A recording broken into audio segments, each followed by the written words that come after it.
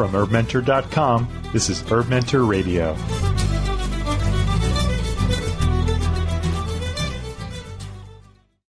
You're listening to Herb Mentor Radio on HerbMentor.com. I'm John Gallagher. My guest today is Paul Bergner. Paul is a medical herbalist and founder and director of the North American Institute of Medical Herbalism in Boulder. He's been practicing and teaching natural medicine since 1973. He's edited the Medical Herbalism Journal since its founding in 1989 and has written books on medical herbalism, nutrition, Chinese medicine, ethnobotany, and naturopathic medicine.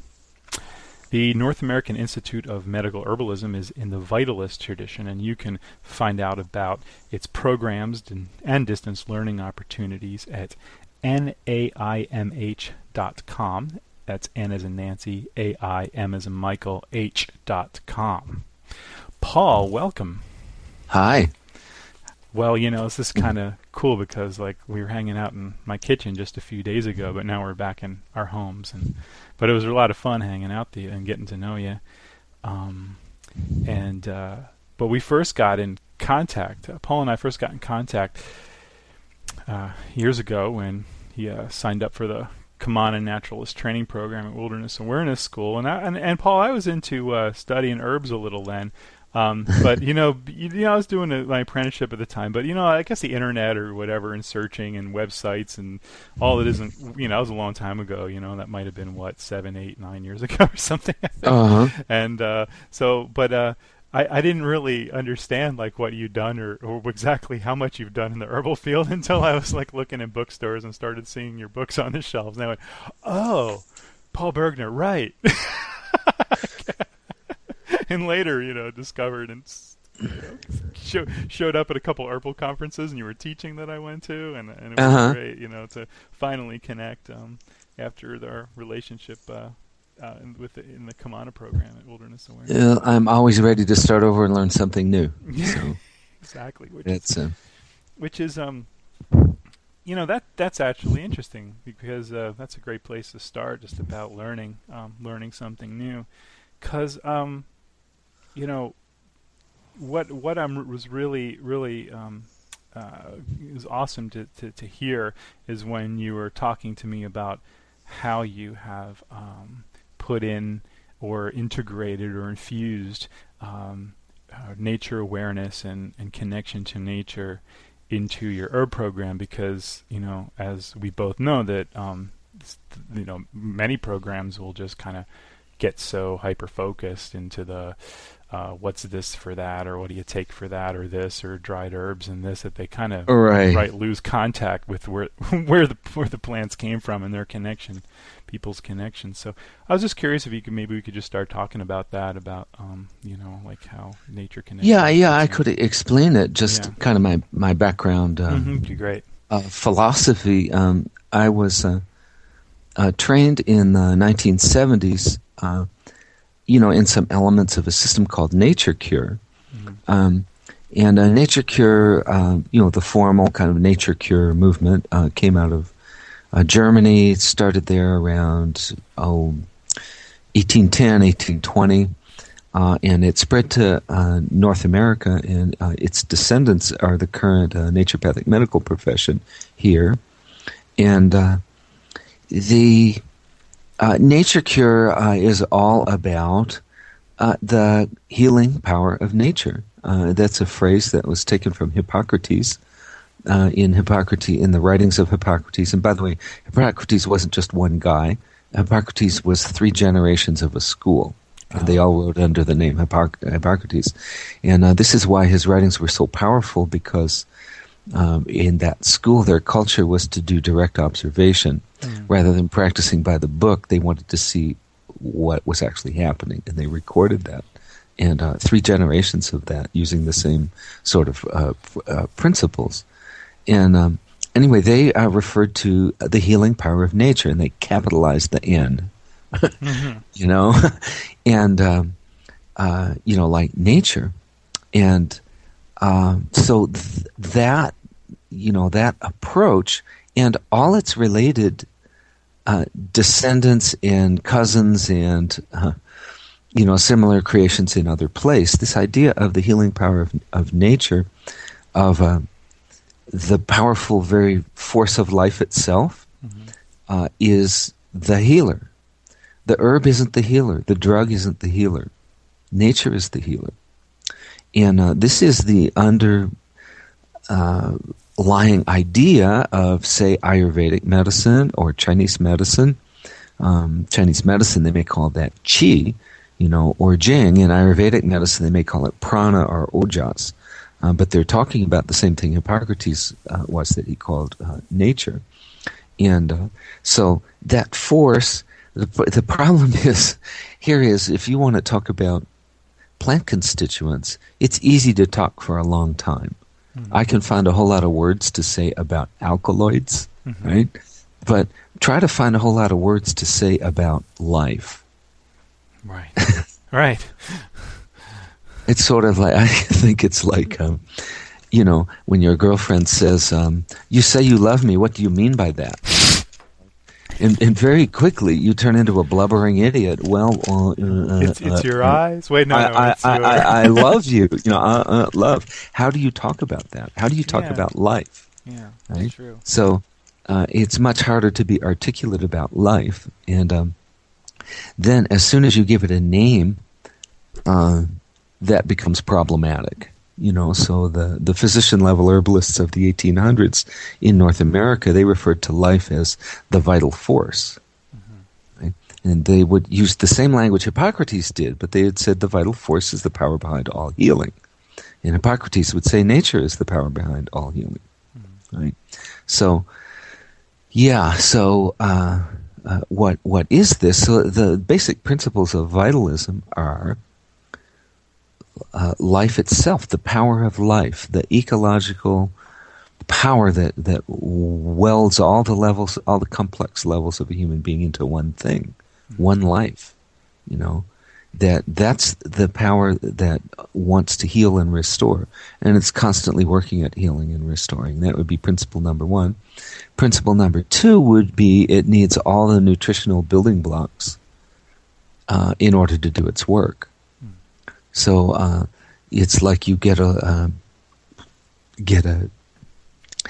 kit, piece of furniture or a toy you're going to construct for your child at Christmas, and the kit comes and it's missing some bolts and screws. You can't do it. Right. I mean, you can put it together and it doesn't work. So you have the human being. If the human is missing protein and magnesium, then the person's going to be sick. And the vital force can try all it wants to heal that person, but doesn't have the building blocks it needs. Doesn't have the tools it needs to produce life. So so nutrition becomes the primary therapy of the vitalist. And Hippocrates' version of that is food is your best medicine. Right? And then the third principle would be, well, okay, but that food has to be well digested. There's the rub, right? So one of my old naturopathic mentors, cranky old guy, he'd say, "You're not what you eat; you're what you assimilate." So we have this principle: you need to select food, energetically according to whether it's warm or cold. For different people, it has to be different, and it has to be foods that don't cause digestive uproar. So a lot of it has to do with food selection, food balancing, macronutrient balancing, screening for food intolerance, things like that. And then here's where in most of the major herb systems you end up with the center of gravity of herbalism is herbs aimed at the digestive tract. Okay. So Greek, Roman, Arabic medicine, it continues on today in Asia, they talk about the four humors. And if you read their books, they say, well, here's humor number 1, here's humor number 2, number 3, number 4. And they each rise at a different point in the digestion and processing of food. So their chief target for altering, constitutional imbalances, energetic imbalances in the body, is to do herbs that will tweak the way the humors are produced in the gut and in the liver. I see. And Chinese medicine, I mean, they have more than that, but Chinese medicine has the whole field of treating what they call the spleen, the earth element is the digestive tract. It's like the garden. Exactly. And there's a beautiful sketch of the actual Chinese character for the spleen, and it's like a granary at the center of a village. Oh, wow. And everything in the village depends on getting the grain out of the granary and feeding them. Yeah, because at least in the 5-element system that I practice, this stomach works on churning and grinding down, but it's the spleen responsible for moving it everywhere. Yeah, for transforming it. Mm-hmm, transforming. And storing it and bringing it back out of storage, just like a grain house. Mm-hmm. At the end of fall, you put your grain into the grain house, and then over the year, you have to bring it back out. Right. That's very similar to what happens with our nutrients, going into their reservoirs, and after a meal, and then coming back out as you need them, over the course of the day. Mm-hmm. That's vitalism, and another really big piece of all those systems is that the practitioner really needs to study how the body works. Mm-hmm. You really need to see what's going on with the body. You're going to view the body as a garden, right? You really want to see how it works. And when you see the body having a fever, or having inflammation, or having a nasal discharge, or having diarrhea, or whatever, you're looking at those and you're seeing those as the vital force healing the body. Right. Those aren't diseases, right? The fever is cranking you into metabolic overdrive, and to where you can produce a whole lot more antibodies and white blood cells to fight off an infection. Right? Wow. And inflammation is the increased local activity of the immune system in order to get rid of something. And and so on. Diarrhea is cleaning the bowel. A cough, a nice mucousy, gurgly cough where you're coughing the stuff up, is cleaning the airway. So we can go way back to Hippocrates and say at the time of Hippocrates, and in almost any era, if you're interested in healing, you can look around and you can make mistakes yourself, and you can see that some of the things you thought were going to be therapeutic made the person sicker. Like you selected an herb, an astringent herb, like say golden seal, that dried up somebody's mucus, right? And then the people you did that with were sicker longer, right? And that'll actually be the case. And then now we know more about science of why that is. A lot of the, we know, for instance, a mother's milk will confer immunity to the baby because of all the antibodies in it. And all those antibodies that are in mother's milk are in your mucus. Right? So if you are coming down with a viral infection and your nose is going drip, drip, drip, you want your nose to go drip, drip, drip. You want your mucous membranes coated in that nice, clear, thin mucus. And it's full of antibodies that helps, fight off the infection. And rather than trying to dry it up, the vitalist would give you a bunch of water to keep it flowing in a nice thin form where it's not too uncomfortable. So in any era, and any honest practitioner can see that sometimes they made the patient worse, and that's mortifying when it happens. There was a beautiful story. A man, he was a very good writer. I admired his writing, and he was writing in, I forgot the name of the magazine, but he had been diagnosed with cancer and was writing about his dying of cancer, telling the story. And he has this very poignant moment in there where he says, my general practitioner referred me to an oncologist, and when I walked in the oncologist's door, there before me was a young doctor.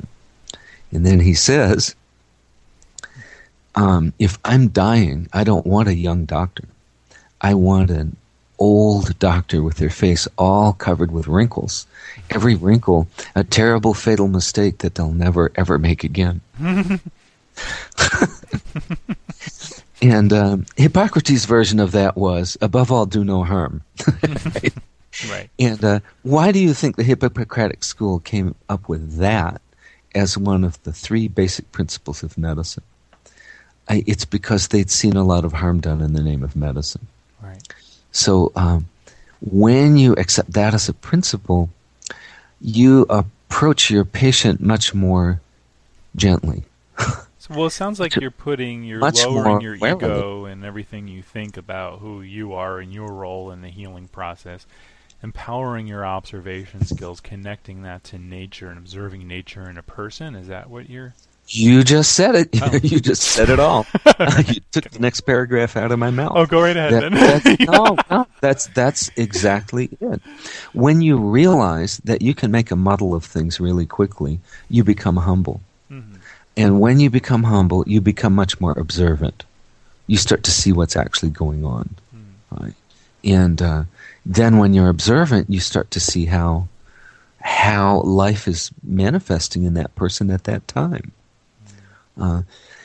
And so, yeah, you have what, I guess you can, are you going to cut out a little piece in the middle here, I hope, when I'm stammering. I had a conversation with some elder herbalists from England some time ago. And we were talking, and we talked about as we got older, and we all agreed, there were about 5 of us, and we all agreed that as we got older, we stopped thinking of ourselves as herbalists. Mm. And we had a conversation about who we thought we were, because it had more to do with using herbs as tools, and who we started to define ourselves was the approach of how we use those herbs. Right? So someone can be an allopathic herbalist just like an allopathic doctor, and they can, here, take this herb for that and make that go away and pay me. Right? Someone else could also, a different person could actually view the client and say, okay, well, the force of nature is working there, and ask the question, how can I cooperate with that? How can I observe that and cooperate with that in my treatment? Sometimes people have a very complicated disease, and the only way you need to cooperate is help them tweak their diet. Mm-hmm. And, of course, there's plenty of place for herbs, especially herbs like that might remove indigestion, herbs that might promote circulation, support circulation, herbs that might help a person ward off fatigue to the point where they can deal with some of their health problems better because they're not so tired all the time, and addressing them at their root cause. So we're having this conversation, and the words popped out of my mouth. I hadn't particularly thought them before. But I said, yeah, I don't think of myself as an herbalist anymore. I think of myself as a student and a servant of life. Oh, yes. And this is the approach of the vitalist with their client. Right? But not just with their client, right? I'm studying how life moves through me. I'm studying how life moves around me. I'm studying how life moves through my client or my patient. And the point of view of the vitalist, this is all one life. Right. Right?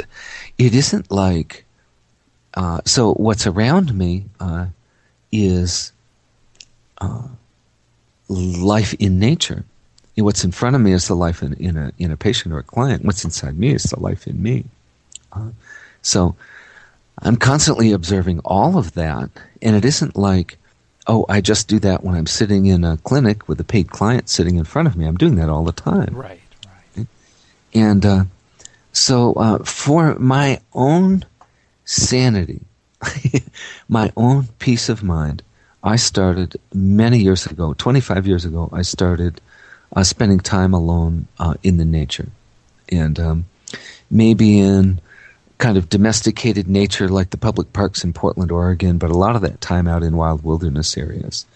And when I would do that and shake off the stuff from the city, and shake off the way I think when I'm in the city and my worries and my anxieties of the city, and just be with what's there, I would start to experience, being that this was all one life. I was part of that, right? I was part of what was going on in the tree, and I started to experience this personally. I experienced, it wasn't a thought, it wasn't a philosophy. I started to experience it. And I would have this, I'd feel so vital when I came back. I'd be so inspired and rested and, sleeping in the circadian rhythm and have new insights on life and things, and just feel the life in my veins and feel the life in my spirit and in my heart. And I love that. Now we can go back and read the Hippocratic writings, and I think it's really fascinating that Hippocrates wrote. He said the requirements for someone to be a physician, and one of the requirements is leisure. Interesting. And that's how they translated the Greek word. But what it means is they need downtime, right? And I am quite convinced in the Hippocratic era on the island of Kos in the Mediterranean, that leisure time for them was leisure in nature. Nature was very imminent and very present there. You have all the weather from the Mediterranean. You don't have cars. The fastest thing moving is a donkey cart. All the food you eat is stuff that's being grown, and wild foods from the forest and the fields there.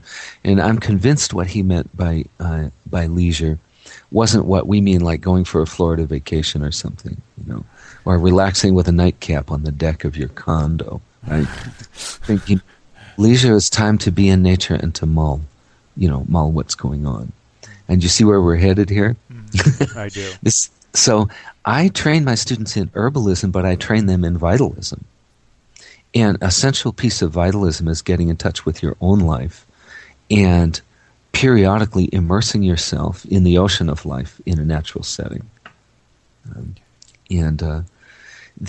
What this eventually gets to, in the modern era, we'd have the idea that, like nature, the thing Hippocrates capitalized, that nature is a small n, right, and it lives out in wilderness areas the way traditional people were put out on reservations, right?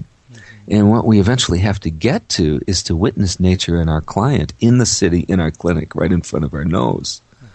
Right? And I can say what I got from that Kamana program, where you go to a sit spot in nature and you go every day. You go when you don't feel like going. You go. It's raining. And that course of going when you don't feel like going, you say, I'm committing myself to this. I'm committing myself to nature and to the earth and to the nature inside me and to unfolding my own, awareness in my own soul in a natural setting.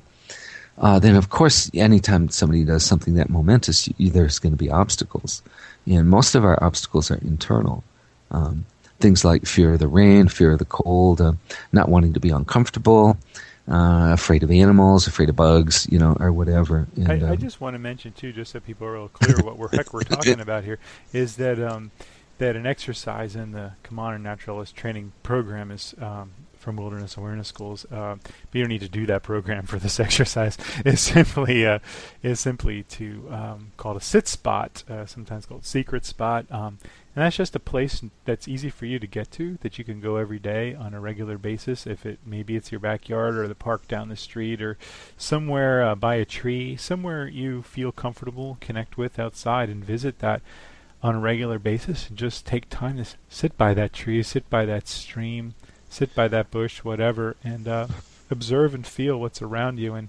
And it's amazing and profound what happens when you start to really connect with the natural world day after day with that simple exercise. And Paul, you told me that you were doing that. You've done that 10 years. Well, I started I think I started going to that spot in September of 2000. Mm-hmm. August or September. It was September of the year 2000. I made the commitment to go to that spot every day. Now, I went there way more days than not for about 6 years, and now I go over there not every day, but I still go over there. And that was like the first year. I think I missed 11 days. Wow. Of going to that place. And the place, you can go 100 yards in one direction, and there's a mating coyote den, right? You go 100 yards in the other direction, and there's a beaver pond. Right. And in the next to my spot in the forest, there's a herd of mule deer, there's cottontails and squirrels, and down in the pond there's muskrats, and down in you can go 100 yards in another direction, and there's a wetland full of cattails and all the wetland plants, and the other side of that is a prairie dog village, and you get all the migratory birds come and land on that pond, and this is all within 200 yard stretch. And what I've seen there, I've seen such beauty there as I never could have imagined would have happened.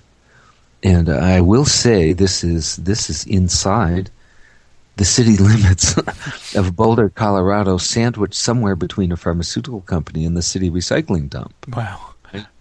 And the place is not pretty. You know, when you first look at it, it's not pretty. It's kind of a beat-up area, you know. And but really what I got there, it was interesting from the Kamana program, what I learned is that if you know one spot, you know all spots. Mm-hmm.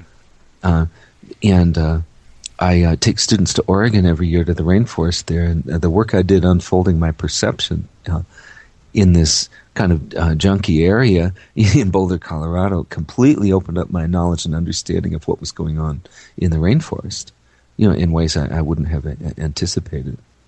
And so really what we want to do, the training of a vitalist, we want to reframe our nature, our idea of nature as something that lives out in a wilderness area to something that lives in us, and the full, total nature, all the seasons, all the phases of nature, all the beauty, the storms, right, the balmy days, that all lives in us. And the transformative power of nature, which can take a seed and turn it into a tree, you know, that's all in us. The power that makes spring come back every year, that's inside us. And that's, see, what now I'm getting, you have to use a lot of words. Instead of the healing power of nature, let's just say, wow, you know, the power that makes spring come back every year is inside me and it's inside you. You think that way with a client. You're thinking that way with a client. And then also, you know this from experience. Right. You know, I had a patient one time who had a terminal autoimmune disease and cancer at the same time. This was 9 years ago. She's alive and a practicing herbalist without autoimmunity or cancer anymore. Wow. And kind of to put that in, that's the healing power of nature. And the principles I mentioned at the beginning, those were each followed in her case. Right? And I have two pieces where I got, it wasn't all, you know, in the Kamana program, I spent a lot of time in nature, you know, before I started doing the Kamana program, but I had two really profound formative experiences which trained me as a healer. And in one of those, in Oregon, there was a place I liked to go. I loved to do a solo there, and you could walk down this kind of exposed sunny hillside for 1.25 miles, descended about 800 feet down a trail, and you could go down into some low altitude old growth forest. Most of the old growth left in Oregon is either just little patches on the coast or subalpine, you know, old growth up in the mountains. And this is a rare little patch, you know, that's preserved. And I used to love to go down there. There's a little sandy beach and stuff. And but you'd walk down that hillside, and at one point you pass this place where there's a little trickle of water running down a little cliff. And around that was a cedar grove. The rest of the whole 1.25 miles was fairly well exposed. You know, there was just this cedar grove, and the cedar grove put shade on the cliff, and there's these beautiful waves of maidenhair fern going down the cliff. And you go in there, and the temperature would be 10 degrees cooler, and it was like walking into air conditioning, and the feeling of these great big old trees leaving their happy, completely mature lives, you know, in this beautiful little waterfall. It looked like an altar. And you just go in there, anyone, I don't care what your philosophy or your religion, you go in there and you get a feeling of the sacred, you know. So I'm I want to continue this. Go ahead. Okay. So I went there a lot, and I found personal solace there, and especially in that little grove, and that became my symbol, my little footprint for the sacredness of nature. And I moved to Colorado and used to go back every year. And one year I went back, and to make a long story short, the whole thing was clear cut. As far as you could see, up the hill and down the hill, and every one of those trees and everything looked like somebody had taken a bulldozer to it. There was nothing left standing. And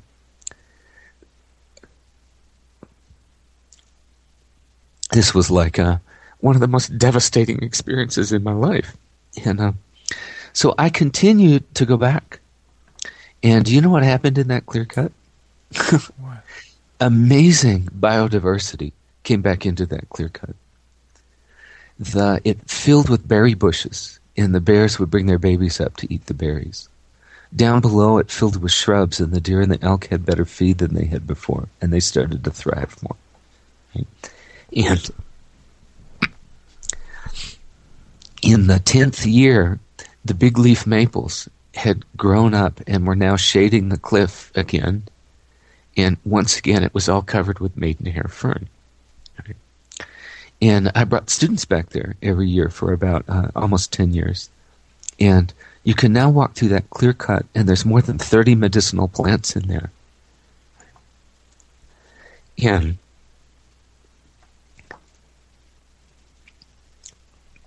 to me, this was like, the only way I can say this was like the Creator showing me the healing power of nature. And that what's been injured and healed may be more powerful, abundant, and beautiful than what was never injured in the first place. Wow. And I mentioned the person who had lupus and cancer. That person is a practicing herbalist. Right? That person helps out. This person was made into a healer by her experience of illness and recovery. Right? And she is now a greater gift to society, to the people around her, and to the universe than she was before, because of the gifts she acquired during her healing. So I can go show that spot to people, and I can say, now isn't this amazing? And everyone's, oh wow, that's really astonishing. And I can say the only reason that is possible is because of the nutrients in the soil.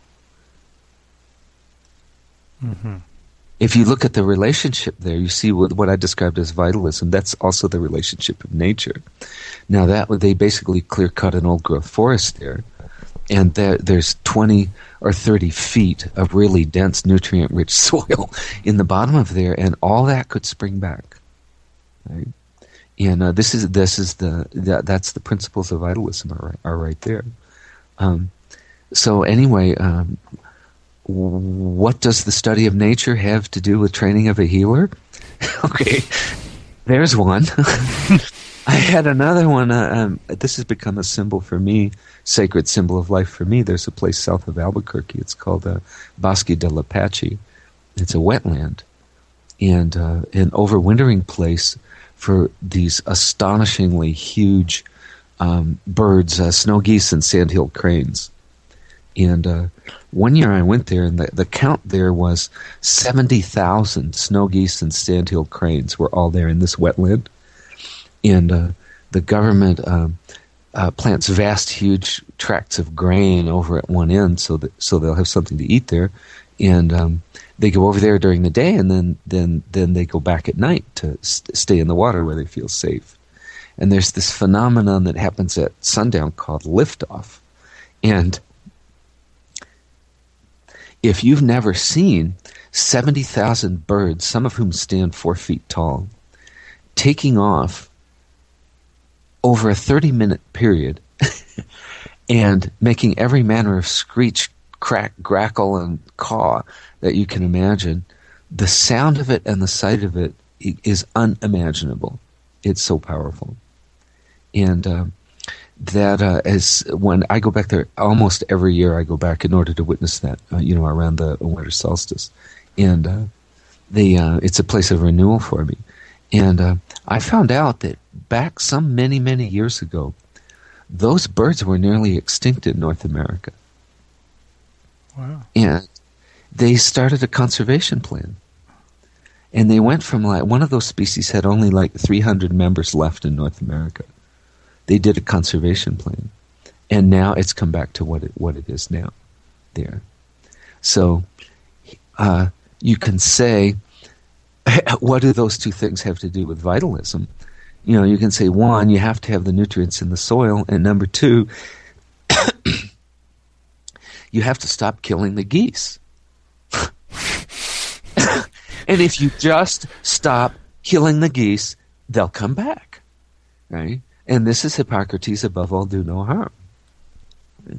And the level of demolition that's happening to modern people with the drug therapies we use today is simply astonishing. Some people, if somebody's taking those anti-ulcer medicines, they call them proton pump inhibitors. What are the name of some of those? The little purple pill. Prilosec and those things. You know what those do? Those shut off your stomach acid. Yeah. Another what they do, they cut off your vital transformational process at its root. And a person who's taking those will never, ever, ever get better. Because essentially what they're doing, they're killing the geese. I've had so many patients that if I could get them off their drugs, and their doctor would get them off their drugs, I mean, some people need their drugs to stay alive, right? That the vital force will restore them to a very, very high level of health. See, these are some principles of medicine. Now I have my healer. I want to bring my healer, train my students to the point where they can sit and know the nature inside themselves and know it inside their client. Well, that isn't going to happen without taking them out into nature. So we, as soon as people come to school, we spend a lot of time out looking at plants. While we're doing it, we're also looking at kind of that question. You look at a place, there's a bunch of plants there and there's some trees and that. You kind of look with your heart and you say, okay, what's going on here? And you try to feel with your heart, the ecological life in that place. And see the plants in the community that they're in. And so we do that right away. And then later on, we take people out and we take them camping. We do in the Colorado Front Range here, we're really lucky. You can go all the way from the glacier. You can drive all the way from the glacier and the alpine plants out to the shortgrass prairie out side of the mountains, and all the plant zones in between, all the elevations in between, the creek sides and the hillsides and all that. You can drive all that in about 4 hours. Oh.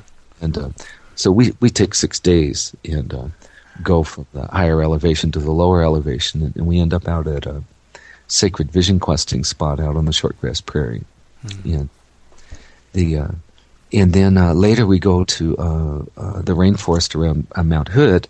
You can do the same thing at Mount Hood. You can go from snow line to sea level. I mean, there's tides in the Columbia River Gorge. You can go there in about a 90-minute drive. What I found, if you would say the average urban person who's never slept in a tent, say that person's at 0. This is to use some language we were using last week. And the person out living in the wilderness doing survival, full survival, would be at a 10. I find you have to bring a person, and let's just say 5 is camping in a tent and being comfortable doing so. Maybe that's actually 4 or something, right?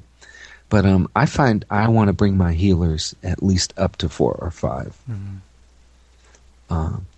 Some people come to my school, they've done a lot of camping, and they've, lived on the trail and stuff like that. But some people come, straight out of the city and they've never slept in a tent.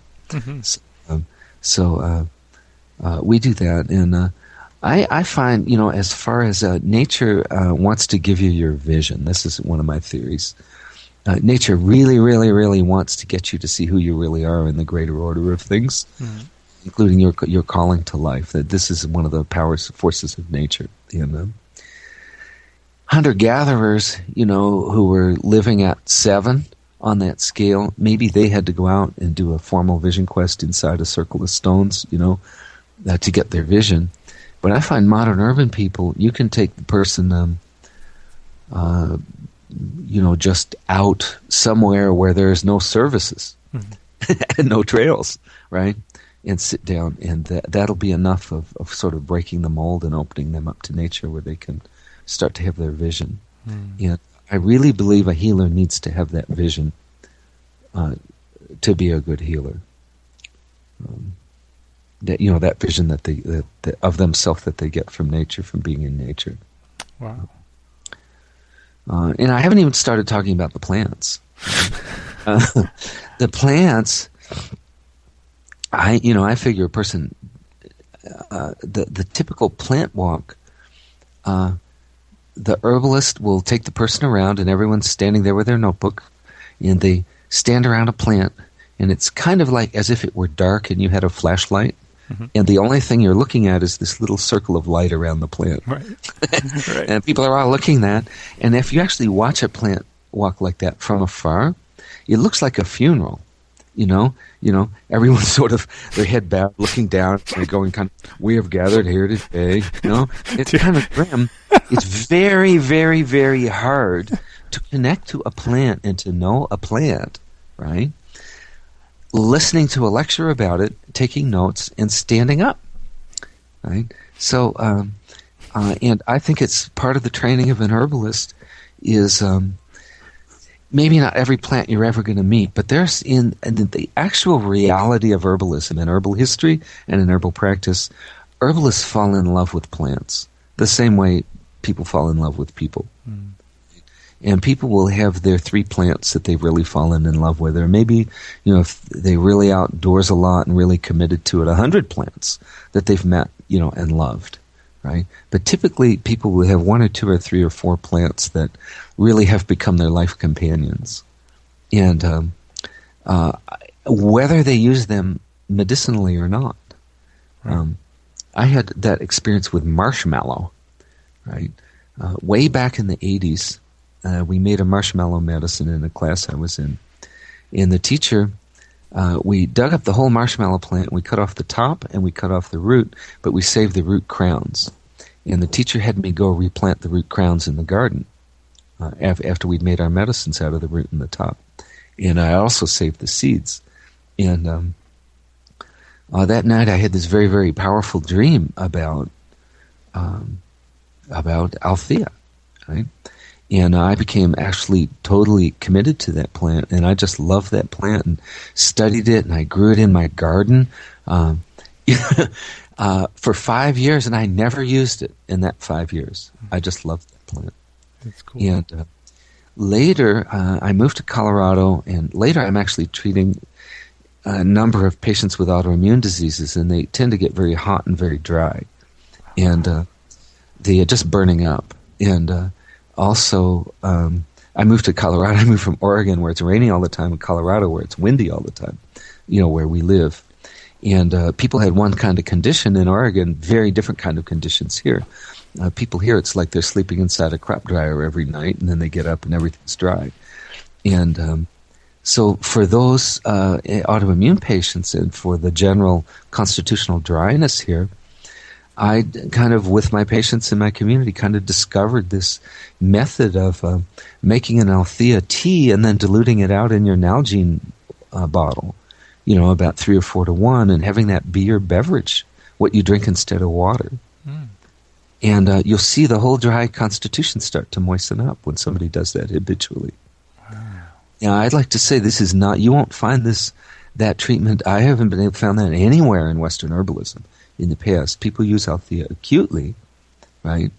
As a demulcent for the stomach or maybe the lungs or something. They use it acutely, but I've not ever heard of it used as a constitutional medicine that way.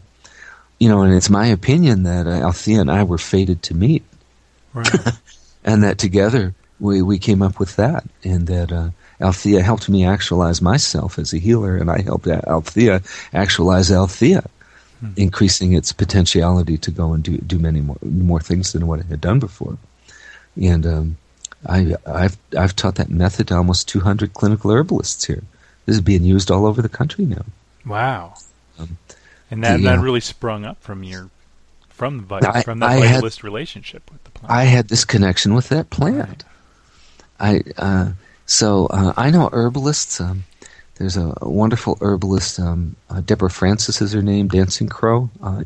She's in the Portland area. Yeah. She had a remarkable connection with Redroot and also with Hawthorn.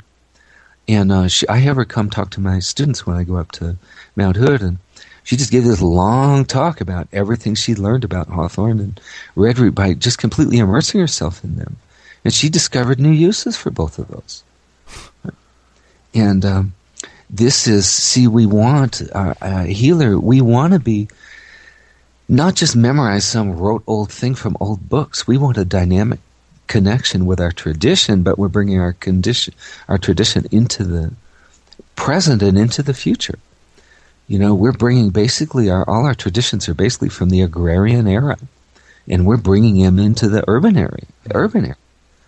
And, and nature is very much changed now from when we almost all lived on farms. And anyway, I want my students to find their connections like that, right? So while they're at school, we spend a lot of time outdoors, but I try to set in them the pattern where for the rest of their lives they'll spend time in nature that way, and teach them a way to know a plant. Like the first week of school, we do our first plant walk, and the students are all on their belly next to a plant of their choice with their navel on the earth. No funeral here. Right? Mm-hmm. And they're studying that plant, and this I also learned in the Kamana program, until they can memorize the plant and draw it from memory, mm-hmm. and making that connection with that plant. And I'd rather have somebody do that with 6 plants and remember them all for life than meet 40 plants or 30 plants on a plant walk and not remember any of them, or remember 3 of them or something like that. Mm-hmm. And we had a very, very, very amazing experience one time doing our plant drawing. And I had always taught, I learned in Kamana, ways to relate to animals. And some of it I learned out of the books, and some of it I learned from the animals. But generally it's not polite in nature to stare at an animal. So I have my students all trained to look at it, if they see an animal while we're out there, to look at it with their peripheral vision, and not to stare. So we were out, I guess there were 7 of us out, lying on our bellies, and we were drawing mallow. Mallow has these kind of roundish leaves, and you look up the leaf, and it has these pretty little flowers hide under the leaves. Mm-hmm. So we were all navel on the earth down there, next to some bushes, this big thicket of bushes in them, just really bedded down, right? And drawing those plants. We've been there about 10 minutes. And out of the corner of my eye, I see this little yearling deer sticks its head out of the bushes and looks at us, and then walks over to one of the herbalists and sniffs her hair.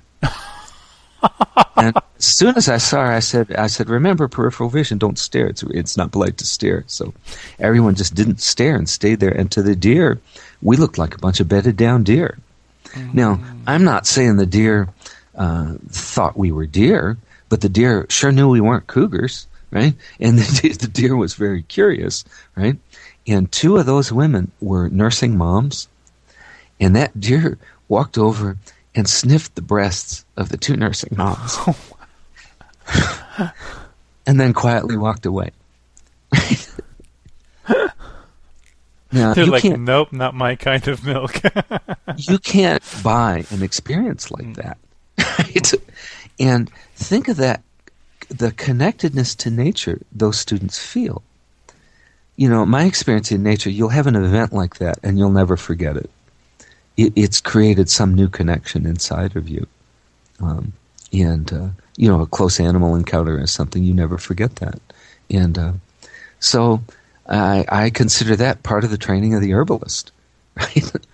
And anyway, part of one of the things I try to train people in, because as herbalists we also want to have the ability to make our own medicines.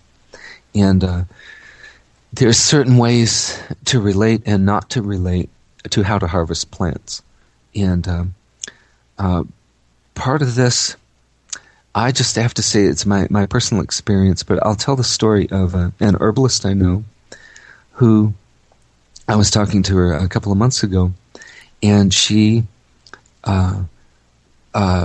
we were talking about harvesting plants, and she got a look of grief on her face. And she says, when I was in school 10 years ago, and you can see she's heavy with grief. And she says, our teacher took us out and found a stand of Osha, right? And Osha is like a very powerful plant, and everyone who's been around it says this is a sacred plant. The traditional people, it was always one of their sacred protector plants, and treated with great respect. And she said the herbalist took us out, our teacher took us out, And there were 20 of us, and we stood around a kind of a big stand of OSHA.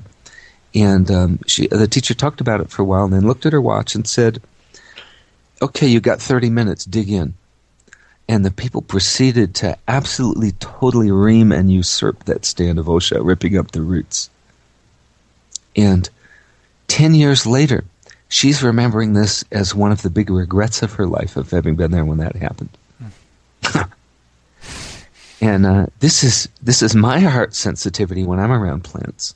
I have trouble picking a flower off a plant, right? If I don't have a good reason to pick it, that's just my heart sensitivity from the time I've been in nature. Those trees and those plants feel like my flesh and blood, right? And so there's a way of tapping into observation, nature observation, and wisdom, in order to find a way to harvest plants that does no harm. And so this is one of my big one of my educational goals for my students is to have them be aware of that.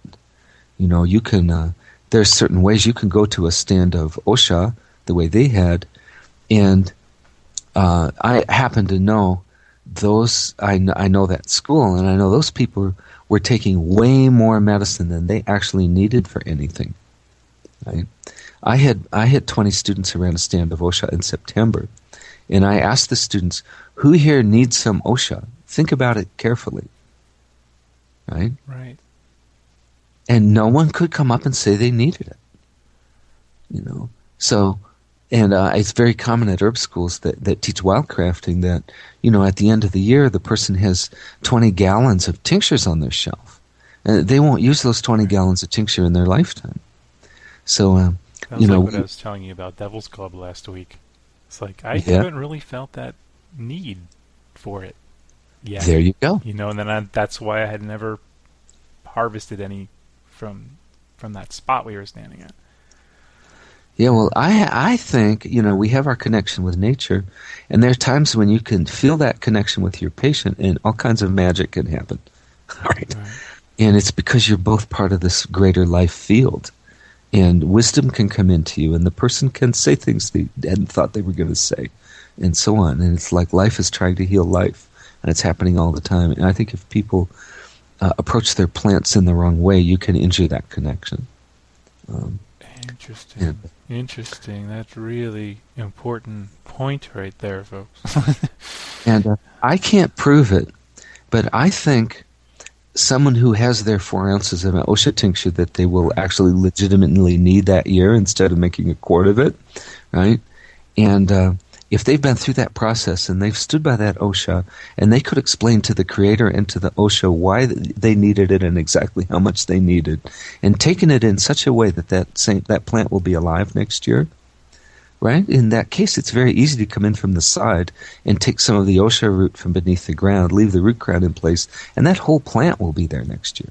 Mm-hmm. I'm not sure. Maybe it'll even grow in response to where you break it. You know, you break the root. I'm not sure of that. But I think the person who's done that, I think that medicine is going to work better when they give it to their patient than someone who either ripped it up or someone who just bought it on the herb market. Wow. Because you're having your own spiritual intensity is connected to that plant then. Your own integrity, your own ethics, your own connection, not just to the OSHA, but to that aspen stand that it was in, and to that subalpine Rocky Mountain whole neighborhood it was in. You know, where you went there and you felt so refreshed and you felt so sacred. All of that's now associated with the medicine when you make it. Now, like I said, I can't prove that in a double-blind clinical trial, but I believe that's true.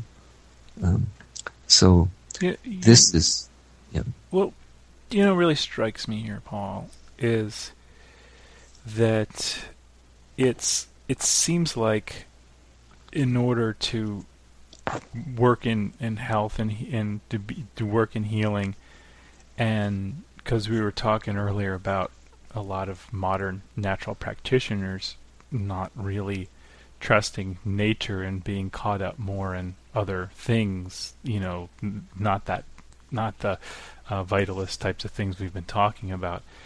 But it seems the only way to develop that trust and to trust nature is to do exactly what you're saying, is to, like, as you bring your students out, to have those experiences in nature. Because how could you ever trust it unless you see it and have a personal experience? And that's probably, imagine if that, that was built into the curriculum of all the, naturopathic schools or the other places where people are struggling to learn about natural medicine. Yeah. A friend of mine in ND in Portland, his name's Glenn Nagel. He actually takes NDs out into nature. Great. Glenn's great. I met him. Oh, good. He'll take them and have them camp, and then have them jump into Cold Creek in the morning. And these are all old naturopathic traditions, and they're even hunter-gatherer traditions. Yeah. Yeah. Is that trust? So that's like the I talk about on Learning Herbs. The secret to learning about herbs is simple. You just go have experiences. You just make one recipe at a time. And that's great in one sense of the thing. But as you start to get into it a bit, now what you're hearing you say to me is like really where I'm going with everything on Herbmentor, and really what it's about. It's that connection to nature, and that's really the secret right there. Yeah, and you have to do those. I mean, you have to get the herb and taste it and feel what it's doing in your body and pay attention to that. And I kind of like to say that, I'm kind of a 4 directions model for training herbalists. And the North would be studying the old books. What do the books say about it? What does Maud Greaves say about it? What does David Hoffman say about it? What do the old eclectic herbalists say about that herb? And that's part of learning the herb. Opposite that is the South. The only way you can do that is you got to take some, right? For me, I mean, this is just kind of my representation of it. But in the South is where you get direct experience. What the trackers call dirt time. And there you are, you're taking the herbs, right? And there are things you can learn in the South that you can't learn in the North. I'll give an example. My students all take an herb of the week. And this just happened yesterday. A woman was taking turmeric, right? 1 capsule. And she says by the third day, I didn't want to see turmeric again. It was making me hot. Another woman was taking a different herb, and she says, wow, by the 3rd day, I was really tired of that, right?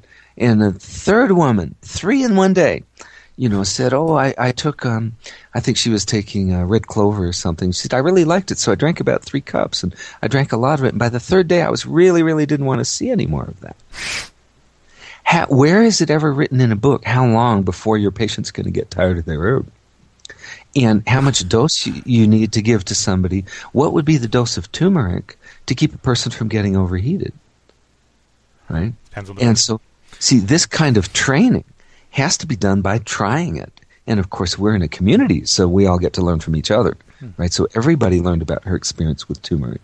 And then that opened the door for me to talk about herbs you can combine to turmeric, which will negate some of its heating effects so you can take it longer. Right? And also, it's my opinion, most people, if you want to take a tea, now I'm assuming you're making a strong tea, not just a little weak Celestial Seasonings tea bag type of tea, but you're making a strong tea. The medicinal dose is 1 or 2 shot glasses of that tea. In most cases, that will do what you want that tea to do. If it's say an expectorant, and you want to clear some mucus, you can do couple of ounces. You think about it, if somebody took a whole ounce of tincture, you'd think that was a great big dose. But then people take 8 ounces of a strong tea, and people think that's just a normal dose. So many times medicinally, especially a strong tea, the dose is a shot glass, or 2 ounces or 4 ounces. Not a whole cup. When people end up taking a whole cup, that's when they get to where, oh boy, I just didn't want to see any more of that. That was like way too much. And this can arise from the psychology of relying on the herb instead of relying on the vital force. Right? People think, oh, I need a strong tea for me. No, life is really strong. That power that brought the geese back and brought the forest back and made it more diverse, right? That power is there. That's the power that's going to do the healing. And you may take the tea in order to support what that's trying to do. You know, that vital force is trying to clear the airway. You can take some tea that will help you clear the airway. You're going in the same direction as what the vital force is doing. But you don't have to take huge amounts of it to do that. You know, or you can take herbs that'll keep the airway moist. You know, and then the vital force will do the coughing for you, right? You don't need the herb to do the coughing for you. It's amazing stuff, Mike. It's great. So that the hands-on piece, that's how you learn things like how much, how long, side effects. This is common. People will take lavender. You know, they'll take a cup of lavender tea or half a cup, and they'll feel kind of blissful and say, I'm going to take one of those every night for the rest of my life, right? By the third or fourth day, you know, lavender is warm and dry. Third or fourth day, they're getting cracked, dry mucous membranes and puckered lips, and they're feeling hot in the face, you know. So a lot of that, see, the field for learning for that is dirt time. It's taking those herbs, right? And then kind of what I say, that's the north-south axis, and that kind of the east. You know, traditionally the east is like sunrise, and that's where new things are coming in, and there's various new things coming into herbalism, but one of them is science, right? You know, scientific experiments with herbs. That's like, what, a century old out of, you know, probably several million years of primates taking herbs as medicines, you know. So, and then that has its place. So we do some scientific study. I can say at our school, we're more interested in nutritional science and the physiology and pathology, like how the body works, and how the body works when you give it proper nutrients. Right? We're more interested in that science than saying, well, this plant has this constituent, which acts like that drug, et cetera, et cetera, et cetera. Okay. Generally, I just did this class yesterday. I gave my students a list of all the plant constituents in yarrow and all their pharmacological actions. That's 3 columns, 6-point type, 4 pages. Oh my goodness. And then I gave them a list of the traditional actions of yarrow, which is like bitter tonic, astringent, hemostatic, you know, topical anti-inflammatory. You know, there's about 7 of them. Easier to remember. No, and I say, now, which one? I'll give 10 of you the plant constituents and their pharmacological action, and I'll give 10 of you the traditional action. Who's going to be able to develop a clinical practice? Right? You can't base a clinical practice on everything that is known about herbs from the scientific point of view. You will never be able to successfully develop a clinical practice. And whereas you could take all the traditional actions that have been known for years, and especially if you've grounded them with your own experience in tasting and those of your colleagues, you could build a whole clinical practice on that. Wow. Nevertheless, science can add some information. You know, can add a little bit of information. What were we doing the other day? There's a very nice, cool way you can make an herbal preparation. You powder the herbs.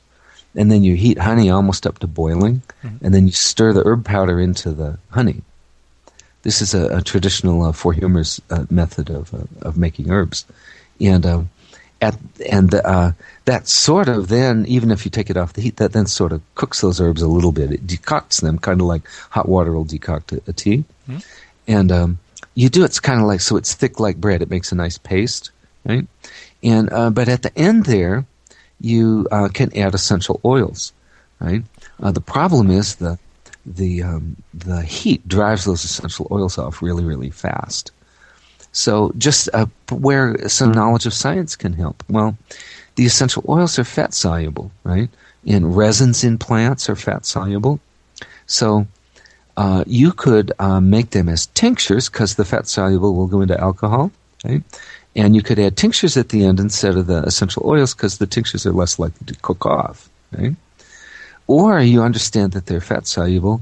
You can stir fry those herbs in a just very, very low heat, short time, in some oil. They're fat soluble. Like myrrh gum will go right out into an oil if you lightly stir fry it, right? Then you can add the oil to that thing, and it's way less likely to cook off than if you just put the essential oil, which just goes, it almost vaporizes, poof, you know, it goes off. And that's an example of where you can use knowledge from science.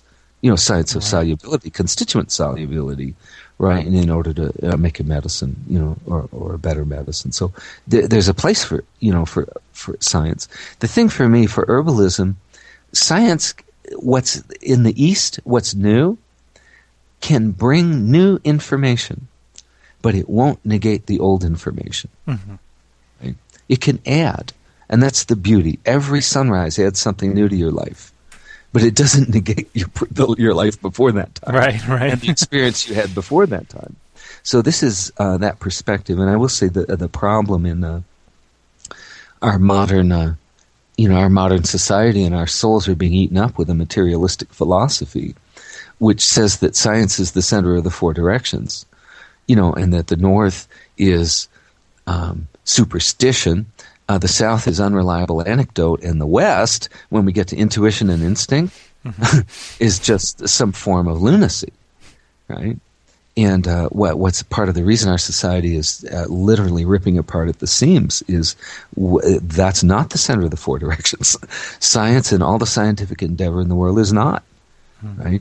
And the old traditions are not superstition, and your direct experience is not unreliable, right? It's very reliable. Right? And it doesn't mean each of those ways of knowing, right? Science, tradition, personal experience, or instinct. It doesn't mean that they don't have their own pitfalls or their own possible blind spots. Right? But I think they're all equally valid ways of knowing, and that you have to be the synthesizer in the middle. And sometimes any one of those four directions can answer your question and trump all the other ones.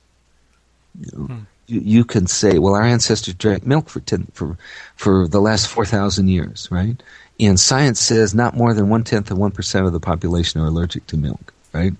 Well, if you eat milk and it gives you arthritis, the rest of that's all irrelevant. Right. The South just trumped the other ones. Right. And I've had situations where my intuitive and instinctual insight was accurate when the other three were not. And some of that for diagnostics, some of that perceiving when a student is there's something more going on than what they thought. I had a patient one time, and there was some clinical information, but she was diagnosed with a uterine fibroid, and had severe fatigue, and I just gave her some stuff, and a week later she came back, and she didn't respond the way you would have normally expected. And my instinct, I don't have diagnostic skill for this. My instinct said to tell her to call her doctor, go straight home, do not pass go, call your doctor, tell your doctor you want to see your doctor in the morning.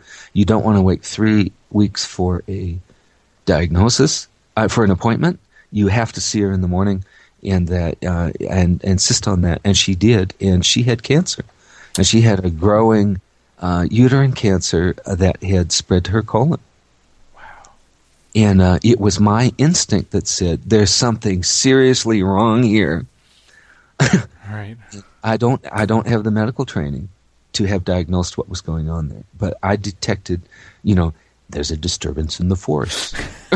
Something's not right here. I'm connected to the field of life. She's connected to the field of life, and that field told me there's something seriously wrong here.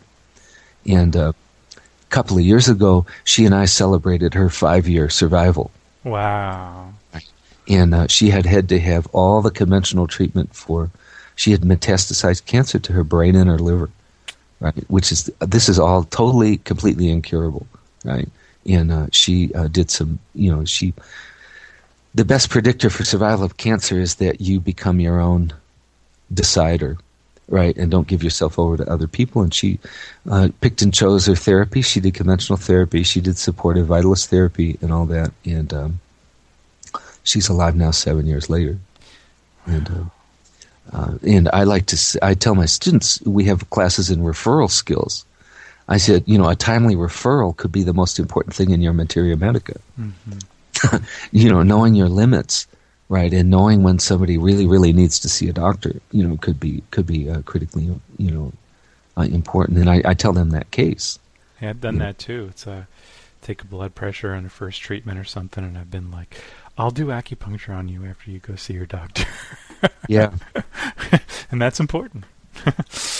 Yeah. So, yeah. I think that's about it for me today. Well, Paul, And, I just want to, this is perfect because I really, after hanging out with you and getting a sense where you're coming from and your background and your way of going about teaching as well as working with your clients, what you shared today was really in your first interactions with your mentor community, because I hope you'll be back. I wanted to people to kind of get a sense of where you were coming from and how important, like that really touched me when you were talking last week about some of the stories that you shared, and the core of the Vitalist tradition and the different traditions and all, it's just. This is just amazing, and I know that this a talk like this that we just had can really shift a person's perspective and also help guide someone new who's coming into perhaps the kind of herbal study and the kind of approach that they want to take. So what I want to do now to just finish up is just speaking of referrals, I know that places online where people can find your work, and so the medical journals, the website for that for folks is what? It's medherb.com. M as in Michael, E D as in dog, HERB as in boy, .com. And that's many back issues of the journal? Back issues of the journal. There's a whole lot of resources and links there. And you can subscribe to it too there? If you want. No, it's all free. Oh, it's all free, great. And what I did, I put that together as, the internet was kind of new back in the 90s. And in 1998, I turned 50 and I did a sabbatical, a 3-month sabbatical. Herbalists get 3-month sabbaticals, right, if they're lucky. And, but I was cruising the internet. The internet was all pretty new. And I just made a bunch of links and annotated them for my students and posted a website for my students. And so there's a lot of, you can find information about botany or physiology or just all the kind of things a person would have in an herbal curriculum is on there, and including like almost 20 years of back issues of my medical herbalism journal is there also. A very funny story, because a couple of weeks later I got an email, and it was from Encyclopedia Britannica, and they wanted to give me a best of the web tag. Nice. And then a couple of weeks later, the National Cancer Institute linked to it nice. as an authoritative site.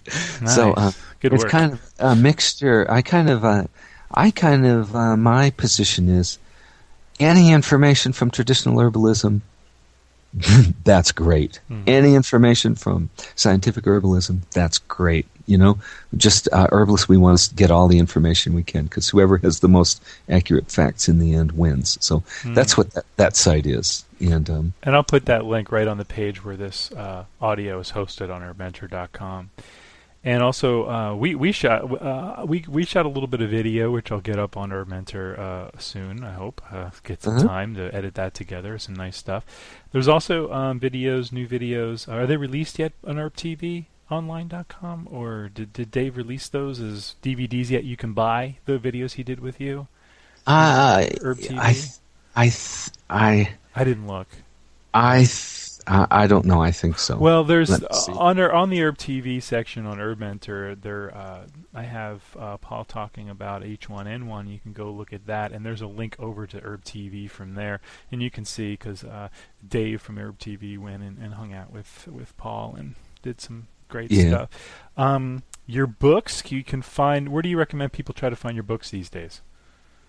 Well, most of my books you can get for like about $1 on the used book market on the internet. So just put your name in a search engine and off you go. They're all just as good as the $20 books that were out last decade, except they're the same books actually, but you can get them for about $1. The exception is a nutrition book I wrote, and that one sells for like about $100 because it's in kind of high demand. I love your book on garlic, Healing Power of Garlic, and so that's one of those books you can probably get. Yeah. And let's see. And finally, to find out about your long-term, what you call it, a certification or degree program, or how do you? Well, our school is regulated by the Colorado Department of Higher Education. Cool. We're regulated as an occupational school, Mm-hmm. and so as such, we're not academically accredited, but we are regulated, and you get a certificate, and the certificate says Colorado Department of Higher Education on it, and it's a 2-year program. You spend the first year in the field and in the classroom, and then the last 9 months you spend actually working in our public clinic with mentoring and supervision in a clinical setting. And you can go through it, and you can get completely certified as a clinical herbalist, and you can take a little extra classes and also be certified as a clinical nutritionist. Cool. Wow. And then you can do a few more extra classes, and you can be certified as a flower essence practitioner. Wow. So all in the same 20 months. And then people can start out learning from you by on your site with CD sets you put together, right? Well, I have audio courses. They're segments. They're actually recordings of our program here in Boulder, but they're broken into little segments, seminars. So, like, there's one on formulation, and there'll be one on insulin resistance. There'll be one on detoxification, things like that. And they're actually recordings from our advanced program here. So, if people want a little more advanced training than basic, these can take a person who already knows a little bit about herbs and take them farther into a particular field. Okay, and you can find out about that once again on NAIMH, that's North American Institute of Medical Herbalism.com. That's it. Paul Go ahead. I did just look on Herb TV, and he has my influenza set up there. Oh, okay, great. It's a 2 DVD set on influenza, pathophysiology, and natural therapeutics. Kind of a timely topic. And very timely topic. Yeah. Well, Paul Bergner, it's been a total honor, total pleasure. It's been great. I appreciate you taking your time to chat with us today. It's awesome. I had a really good time and learned a lot.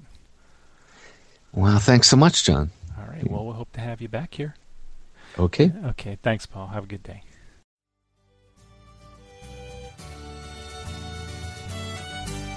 Herb Mentor Radio on HerbMentor.com is a production of LearningHerbs.com.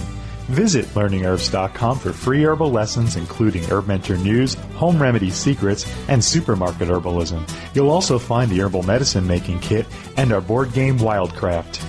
Herb Mentor Radio. Copyright LearningHerbs.com, all rights reserved. Thanks so much for listening.